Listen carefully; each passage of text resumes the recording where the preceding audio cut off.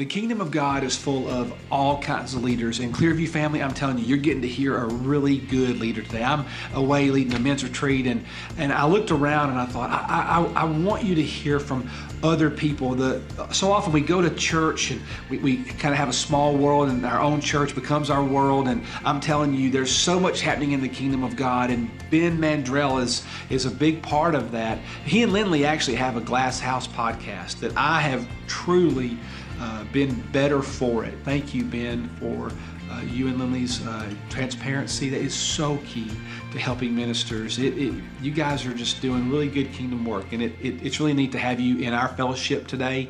So you guys, Ben Mandrell is here, and I hate that I'm going to miss it. I really do. I really hate that I was going to be out today, but I'm so excited that you're here, Ben. And you know, Jesus was always truthful, so bring the truth, Ben, and we'll be better for it, buddy. Well, good morning, Clearview. Great to be with you. As you said, I'm Ben Mandrell. I serve as the 10th president of Lifeway Christian Resources, and I know we got a lot of staff people that go to church here, so it's an honor to finally get to preach here. You know, I'm a student of culture. I love creating culture. The best statement I've ever heard about culture is this one: that culture is created by the positive behaviors you celebrate and the negative behaviors you tolerate. That's true in your home, it's true in your church, it's true in your workplace. It's the things that you celebrate and the things that you tolerate that create culture. And as Peter Drucker said, culture eats strategy for breakfast. So the most important thing about an organization, a home, or a church is its culture. And I found that one of the most difficult things about culture is that you don't really know what your house smells like until someone tells you. And so I walk into churches all the time, and I just want to celebrate like 5 things that I've noticed about your culture that you may not even know are unique about your church. Keep doing these things. So first of all, you included students in your worship service. It's very rare. I almost never see that. One of the signs that a church is designed to reach unchurched people is that the young people enjoy the main service. It's very good. You're emphasizing prayer, which has to be the foundation for any movement or revival in the history of America. Number 3, you have one of the most warm staff teams. I don't know if you're aware of this. When I walked in the door today, I was greeted by at least 6 or 7 staff people. That's very unusual. Very hospitable, practicing hospitality. Number 4, you have a residency program here. I don't know if you're aware of that. That's very special. You have 4 young people that are training for ministry and getting experience here. I've never seen that in that capacity before in the churches I've preached. And then finally, I don't know if you know this, but you have 2 staff people by the same name. I don't know how that happens, but emails must get forwarded constantly. But praise God for your church and the sweet fellowship here. If you have a Bible, open up to Ephesians chapter 5. That's where we're going to be today, where the Lord's led me. I've never preached this message before, so if it's a dud, I need you to let me know. I won't repeat it. As you're turning there, as an ambassador for Lifeway, I just want to make a quick commercial about Lifeway. This is part of my job, so just 2 minutes, bear with me. We'll get right into the text. But there's 5 things I want to tell you about going on at Lifeway that I hope that will excite you. Number 1, we're launching a brand new curriculum this year. It was just announced yesterday. It's called HiFi, which is an acronym for Here You Feel Included. In many churches now, there are non-religious people that don't feel included and don't understand the things of the Bible, so you have to give them a place to belong before they can believe. This curriculum is designed for young people and students and children to be able to understand basic concepts of the Bible without assuming they know what the Old Testament is or sanctification or even who Jonah was. The whole thing is designed for churches who are getting extra intentional about reaching non-religious families. And so we're very excited about this new line of curriculum that's coming out. Second of all, we're about to open a new teaming space in Brentwood in Maryland Farms. If you knew this, we sold our big building downtown. And we're grateful we did that. Even before COVID, we were only using 65% of that building. Just didn't seem like great stewardship. So in the next couple of months, we're opening a new teaming space in Maryland Farms, and it's going to be a state-of-the-art conferencing area for our team to meet up, and everyone's very excited about that. Number 3, if you haven't been to Lifeway.com recently, I hope you'll come back. It's way better. We've spent the last couple of years improving it. In fact, we just won, once again, Newsweek's online Best Shops Award for our category. And so we are every day making that website more easy to search, more easy to find what you're looking for. I know you can't feel and touch in a Bible, you can't smell it anymore, but we're trying to do everything but smell it, okay? So if you go online and look at our Bible section, we have a great online Bible store now that shows you all the different Bibles and how you can get them. And then number 4, just praise God for financial stability even through COVID. What has looked like a fire sale on the outside has felt like focus from the inside. Lifeway's had to make some tough decisions over the last few years, but here are some really good things about what's going on at Lifeway right now. We're in a strong position financially. We have no debt. We're operating with a positive bottom line. We have healthy reserves, and we've got money to invest in things like new curriculum. So please help me squash the rumors that Lifeway is going out of business. Actually, we're doing quite well and moving forward with great confidence. And then finally, as Jason said, if you haven't discovered our podcast called The Glass House, it's not just for ministry people, but it is primarily an honest conversation about how we navigate the emotions of life, particularly for people who are in ministry who struggle with depression or anxiety or fear or shame. How do you wrestle with all that stuff and be a pastor of a church? Believe it or not, most pastors are human, and they have all the same struggles that you have and their wives. And so this podcast just passed 100,000 downloads in the first year. We're really proud of it, and God's really doing a lot with it. So check out The Glass House if you haven't had a chance, all right? That ends the commercial for Lifeway. Donald Barnos once said this. I love this quote. When Christ was in the world, he was like the shining sun. When the sun sets, the moon comes up. The moon is a picture of believers, the church. The church shines, but not with its own light. It shines with reflected light. Now let that sink in for a moment. The Son of God, Jesus, appeared 2,000 years ago. He shows up and then he disappears. The great light of God appeared into the earth. That's Christmas. We already celebrated that. But then in the ascension, he goes up into heaven and then says to us, I'm sending you the counselor. I'm sending you the Holy Spirit. And from this point on, my light is going to shine through you upon other people on the earth. Which makes me think about what kind of moon are you? How much of the light of God is shining through you as you are a moon? I almost titled this message, Make More Moonshine, but that may be a problem online. So look at these three moons, and I just want to ask you, which one, be honest with yourself. I'm not going to ask you to identify which one you are, but just with yourself. Which one of these is you right now spiritually? It's okay to say that you're the one on the left. You're discouraged. You feel defeated. You feel ashamed. Maybe you're like Peter after he denied Jesus 3 times. Like something's happened in your life, and it's left you feeling super discouraged. And you're in a funk, and you can't seem to get out of it. And people around you know it, and they're walking on eggshells around you. I've been there. It's called the dark night of the soul. And God uses those seasons of our lives for purpose. Or maybe you're in the middle. Your light is shining, but you're not brilliant like you used to be. It's not quite as powerful as it once was. You have memories of when you had personal revival, and you're feeling good, but a little complacent, a little stuck. Or maybe there's a few of you that are just fluorescent this morning, and you're actually blinding the people around you because the Holy Spirit, the Shekinah glory of God is sitting on your shoulders, and you're experiencing this season of great prosperity. You're feeling the presence of God. Everything seems to be turning to gold in your life, and you're really in the Spirit right now. And if so, enjoy it. Because just like the Mount of Transfiguration, that doesn't last forever. So which one are you? And with that in mind, now that you've locked into which moon you are, hear the word of God on this issue. It says in Ephesians chapter 5, verse 8, for you were once darkness, but now you are light in the Lord. So walk as children of light, for the fruit of the light consists of all goodness, righteousness, and truth, testing what is pleasing to the Lord. That's been my theme verse for 2023 so far. I want to know, and I want to test what really pleases the Lord. Another translation says, and find out what pleases the Lord. So Paul is saying your life goal should always be to please the Lord, that you would be walking in the fullness of the Holy Spirit. And once you find out what pleases the Lord, do it again. And do it again, and do it again, and add more of that into your life. Because the reason you're still alive, in fact, I would say this, the reason you're not dead is because God still has an intended purpose for the light that's supposed to be shining through you.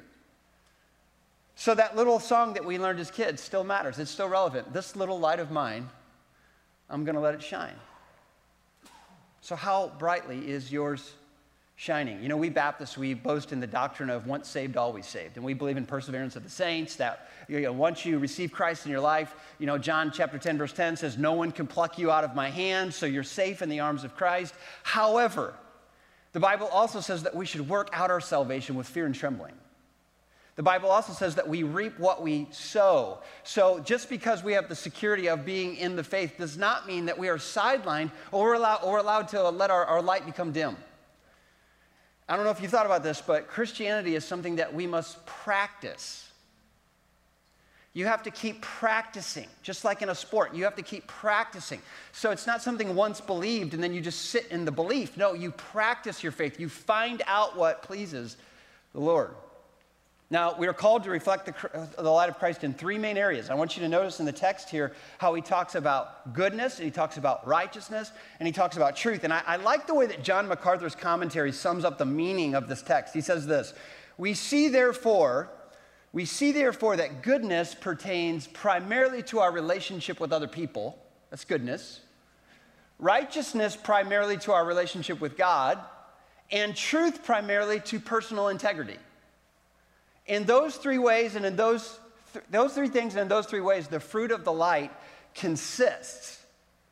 So I don't know about you, but I love things that are simple. Like I love putting things together that are simple. And sometimes the Bible or even the Christian faith can feel very complex. It's one of my favorite things about this passage. It just makes what we're supposed to be doing every day very simple. You're supposed to be growing in goodness, growing in righteousness, and growing in truth. And what I'd like to do for the next few minutes is I want to unpack each one of those and what it means for you to be doing that on a regular basis. So first of all is the word goodness. It comes from the Greek word for beauty. So to add goodness to people's lives is to add beauty to their lives. Actively pursuing opportunities to beautify the people around you. That's the practice of Christianity. And how easy it is to slip back into Christianity as something cerebral, academic, when really it's something to be lived out that spills out into the lives of other people. One of my favorite movies is the movie Moneyball with Brad Pitt. Major League Baseball coach. He's of the Oakland A's. They can't win. He's trying to get players on his team that can hit. And there's this one scene, and there's a picture where he's in the room with his scouts, and they're telling him the kind of players that he needs to pick up so that the Oakland A's can turn the thing around. And one scout says to him, I think we should pick up this player because he's a good hitter. This is one of my favorite lines. Brad Pitt leans in and he says, if he's a good hitter, then why doesn't he hit good? And now it makes me think about Christianity. We see so-and-so, they're a good Christian. Well, if they're a good Christian, then why don't they do much good? Yeah, they write a lot of books, or they have a podcast, or they seem to be influential, but when I look at their everyday life, who's beautiful around them because of their good deeds? That's the real measure of Christianity. Maya Angelou said, people will forget what you said, people will forget what you did, but people will never forget how you made them feel. That's a powerful quote. People will forget what you said, people will forget what you did, but they will never forget how you made them feel. Talk about a depressing idea for a preacher. You're all going to forget everything I said today. But you might remember how I made you feel. So I've been thinking about this and trying to let the text run through me, because I think the best sermons are ones that have run through the preacher. And so in the morning times, in my prayer time, I've been trying to write down, in each category, goodness, righteousness, and truth, a couple of things I noted. I think that pleased the Lord when I did that today. And it was in the category of goodness. And I just write it down. So I've got this growing list. It's pretty long now of things where I just sense that please the Lord. Mostly little things that make a big difference. So here's a couple of things I wrote down in the terms of goodness. It pleases the Lord when I tell someone what a difference they've made in my life. Whether through a note or through a face-to-face or through a coffee, to have prepared thoughts and to say, I don't know that you're aware of how much you've impacted who I am. Every time I do that, it's like when Jesus says, streams of living water will flow from within you. I feel that living water flowing from within me. I'm breathing life into a person. I'm telling them that they matter, and they have mattered to me. Whether it's with my wife or with my kids or with coworkers, every time I do that, I feel the Holy Spirit moving through me. It's good. You're bringing goodness. It makes me feel good, or I sense the Lord is pleased when I serve at the Nashville Rescue Mission. For Christmas, our family got a slot to serve food one morning for several hours, helping those in need and seeing their hurting lives up close. And I know it was good for them, but I think I was the one that benefited the most. I just felt like the Lord was pleased that morning with our family. We did something good for someone. And how easy it is to forget that Christianity is primarily about bringing good into people's lives. It's easy to forget that. And so it's a simple exercise to just start taking inventory of, I just did something good and it felt good, and I'm going to do that again for somebody else. The second category is righteousness. So you can see here in the text, righteousness. Find out what pleases the Lord in righteousness. And righteousness is that vertical dimension. This is not about me and people. This is about me and God. Are we in a good place? Am I growing in God? Has the Bible become a dead book to me? As David said, as a deer pants for streams of water, so my soul longs for thee, O God. Is that true of me? Am I becoming holier and more in love with God? Do I delight in the things of the Lord? Do I seek ye first the kingdom of God? All these questions are very important to our spiritual lives. And am I doing good things for God? Showing him my devotion? Are we having long talks, he and I? This is a category that we have to explore. And I can't speak for you, but sometimes my walk with Jesus feels like sketchy internet. Like everything's going great, and then all of a sudden it drops. And for weeks, I haven't mentioned Jesus' name. That can happen. I'm embarrassed to say that. I'm the president of Lifeway, and I can sometimes go a full week without saying the name of Jesus to anybody. For out of the overflow of the heart, the mouth speaks. So I've been thinking about righteousness and my relationship with God, and how do I know if I'm in a right place with God? And I've been writing a couple things down. And here's a couple that I wrote down. It pleases the Lord in righteousness when I sit at the dinner table and have something to say about my time in Scripture with my family. I studied the Bible for many, many years as a pastor of 2 different churches. I went to seminary. I have a doctorate in biblical studies. So I have a lot of knowledge in my head about the Bible, but it's old manna. And what did we learn about manna in the Old Testament is that you had to pick it up new every morning. You couldn't save it. If you put manna in a jar, it became spoiled. And I've noticed something about myself is that I can come to the dinner table a lot with my family and not have a single piece of new manna to share. It pleases God when I say, I've been in Scripture in this verse really challenging me lately. Sometimes we try to make family devotions into something very complex. Often it's just sharing what's running through you. It pleases God when I do that. The second one is really hard. It pleases God when I pray for my enemies. And when I say enemies, I mean people I have hard feelings toward. Like if we're in a conversation and that person's name comes up, something inside me kind of clenches. And I recently read a book on this called Total Forgiveness by R.T. Kendall. And I was just blown away by how unforgiving I am. One of the things he challenges you to do is to sit down and make a list of every person you can think of in which you have hard feelings. I got to 35 and was feeling pretty lousy. Most of these people have no idea that I have hard feelings. And I'm beginning to learn that one of the biggest parts of Christianity, one of the true signs of maturity, is that you can do what Jesus did, and you can be perched on a cross and say, Father, forgive them. You can't be right with God. You can't feel the flow of the Holy Spirit if you inwardly hate people. Or if you want to see them hurt so that you might get revenge.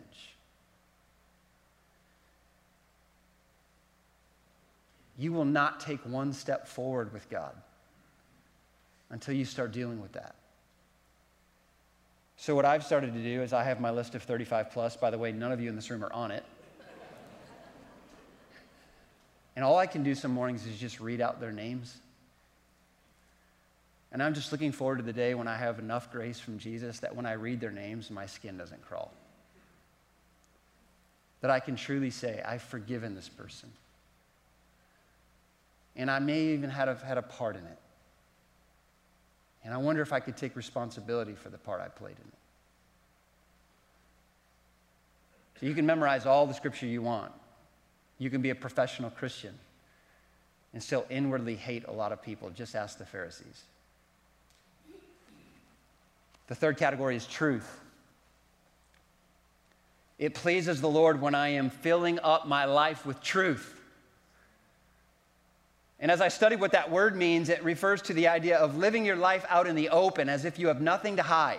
So if there were cameras placed in your car, in your home, in your workplace, like you're some subject of the Truman Show, some reality show that people are now watching everything you do, there would be nothing that would cause people to question your commitment to Christ.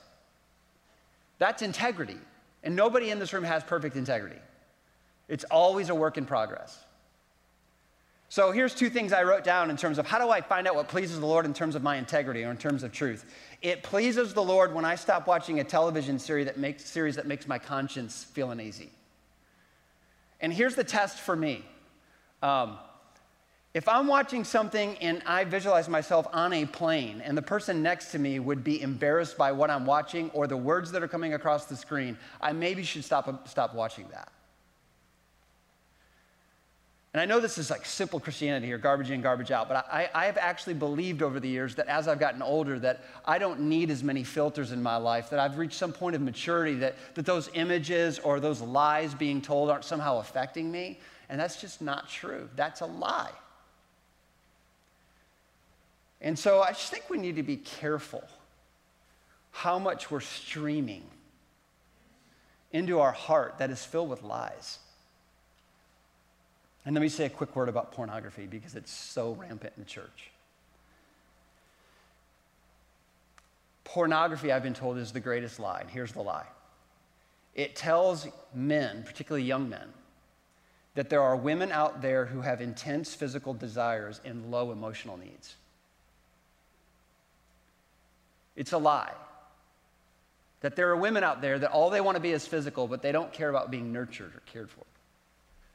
And it creates a category in a young person's mind that doesn't exist. So what are you watching or taking in that God is just not pleased with it? A second one in terms of truth is this, is it pleases the Lord when I'm lovingly honest with people.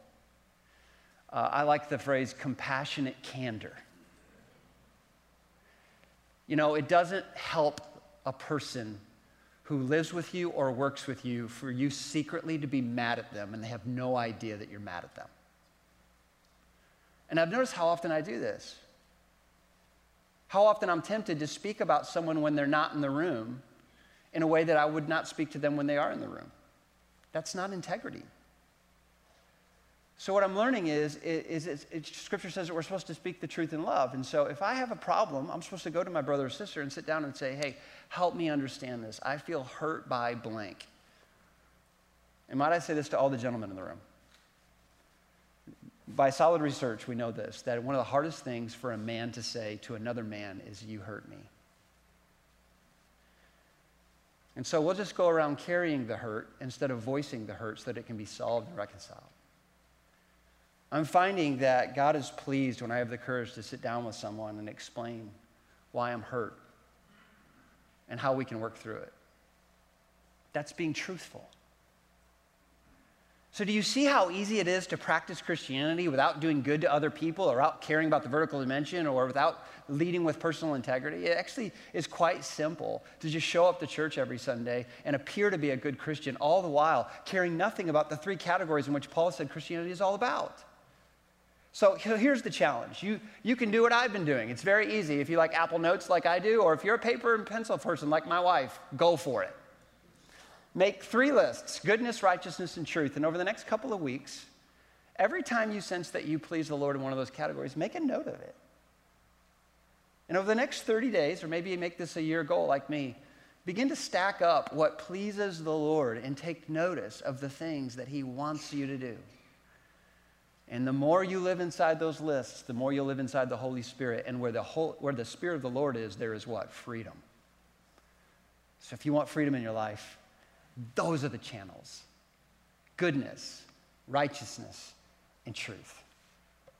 Now with that, I think one of the weakest parts about preaching in 2023 is application. I think we often leave people wondering, so what the heck am I supposed to do with that? So one of the ways that I've learned over the years to help people with application is I plant 3 questions in the crowd. One is from somebody who's walked with Christ for years, a seasoned Christian. One question is somebody who stumbled in here and has no idea what the Bible is. They have no idea how they got here. And then another one is from student and student ministry, because I've found that students ask the questions the adults are afraid to ask.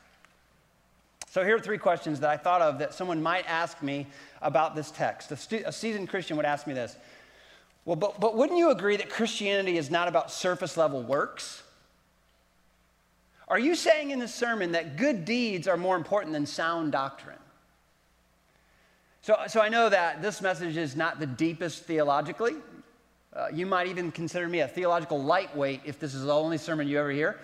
But before you get in your car and say that I'm fluffy in prosperity gospel, hold on. Listen to what Jesus says in Luke chapter 13, and you can disagree with him. And he told this parable. He said, a man had a fig tree that was planted in his vineyard. He came looking for fruit on that tree. He didn't find any fruit. So he told the vineyard worker, listen, for 3 years, I've been coming for fruit on this fig tree and I haven't found any fruit. Cut the thing down. Why should it waste my soil? Now, some parables are hard to understand. This one is not. Jesus makes it very clear that the owner of the vineyard is looking for one main thing from the tree. He wants to see some fruit. And we are saved by grace. And where is the grace of God in this parable? It's there. How is it there? And how it finishes. Look at verse 8 and 9. But he replied to them, sir, leave it this year also until I dig around it and fertilize it. Perhaps it will produce fruit next year, but if not, then you can cut it down. So here's the loving patience of God. God knows that some of you in this room are a dark moon. It's been a while since there's been some fruit on your tree. You've been through a lot. The last 3 years, I would say, have been the hardest years of my life. And God is patient with us. But then there comes this moment where God says, okay, enough. How about we get back to practicing goodness and righteousness and truth? Why don't we call an end to the pity party that you're throwing for yourself? And start practicing the faith.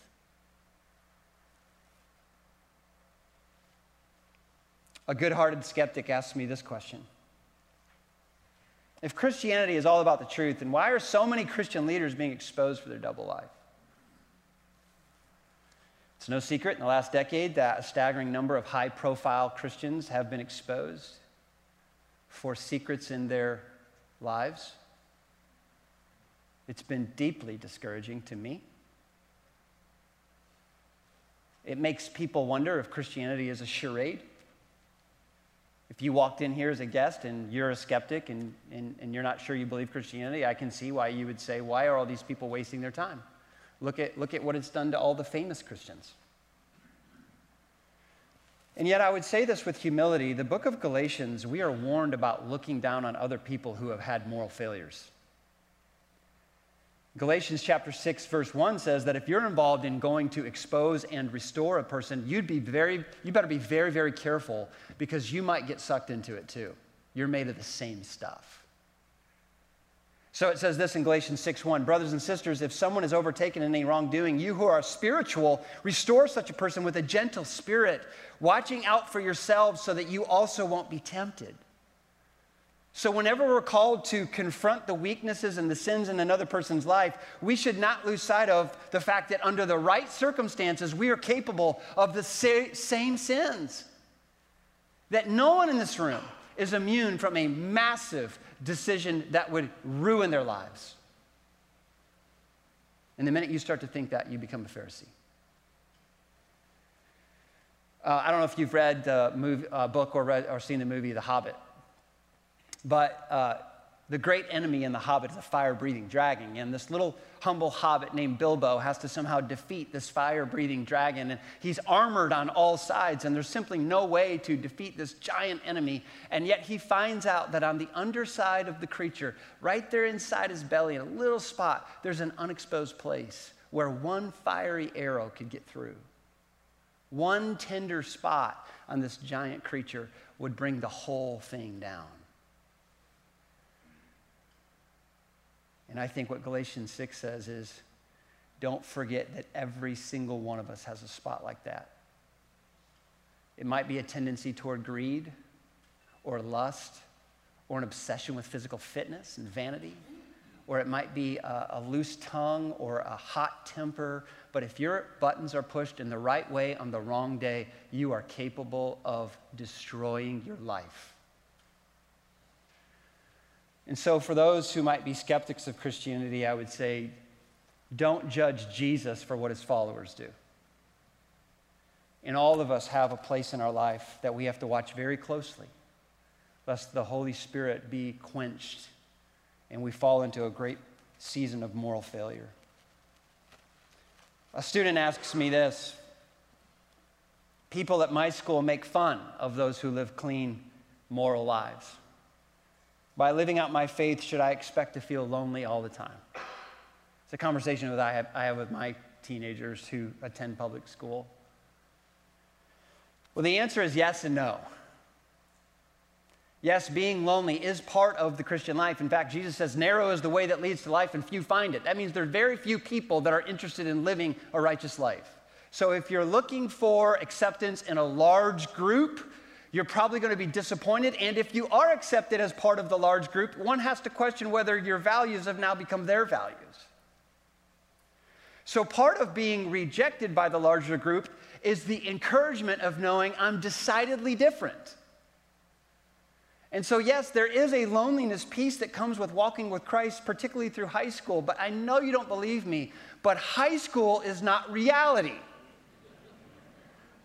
I wish I could go back and talk to my high school self. Believe it or not, upon graduation, all points for popularity that relate to sports or academia die. I can't remember, and I'm horrified that none of you have come up to me today asking what my GPA was in high school or how many points I scored in my best basketball game. And so I have such a hard time getting through with my teenage kids. I'm like, listen, this isn't reality. This isn't how it's always going to be. Life isn't always going to be determined on what popular crowd you are in or not. And so my advice to you, student, is the same that Ecclesiastes offers in chapter 12. Remember your Creator in the days of your youth. These are the formative years. And so if you're a student in the room, I would say, here are a list of the lesser questions. These are not unimportant questions. Everybody asks them. Am I part of the popular crowd? Am I highly regarded? Are people liking and sharing my social media? Am I puny and weak or muscled and toned? That last one's a big deal in my house. My 3 teenage sons are in what they call bulking season, which means I can't keep enough eggs or protein shakes in my house. They think a lot about how their bodies look and how they compare to other people. Like, you can't not think that way as a young person. But what if you flipped the script? What if you decided to be different? And you asked yourself greater questions like these. What good thing can I do for someone at school today? That one kid that sits all by himself every single day, I'm going to be the guy. I'm going to walk over and engage.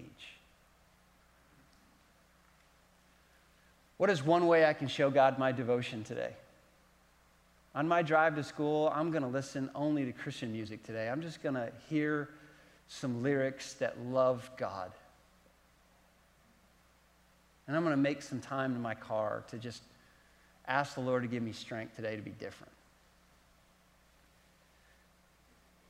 How can I set myself apart as someone who cares for the truth? Here's a real practical way. Stop copying other people's homework. Like, actually do your own homework so that when you turn things in, you're proud of yourself for completing it rather than feeling gross inside that that's not your work? If you ask those questions on an everyday basis, you'd better believe you're going to be lonely. You're going to feel different because you're supposed to. But don't forget that Jesus said this, seek ye first the kingdom of God, and then all those other things will be added unto you. If you fill your life with the greater questions, if you think more about goodness and righteousness and truth, you're going to see that you'll have a life that God can bless, and He will, in time. You know, it means a lot to us that you would come here today and be a part of who we are. It really does matter to us more than you might realize. Sometimes I think we underestimate the power we have to influence people. You know, if you would look around your world, you'd be amazed at how many people would receive what you have to say to them. You could be a digital missionary. You don't have to post everything on Facebook, or we're not asking you to go on your favorite social platform, but I would challenge you to look around your world. I guarantee you might have a friend, even in a different state or another part of the world. Something was said today, whether a sermon, a prayer, a song, something was said that could mean a lot to them. Man, send it to them. And you'd be amazed at how much of a difference that could make.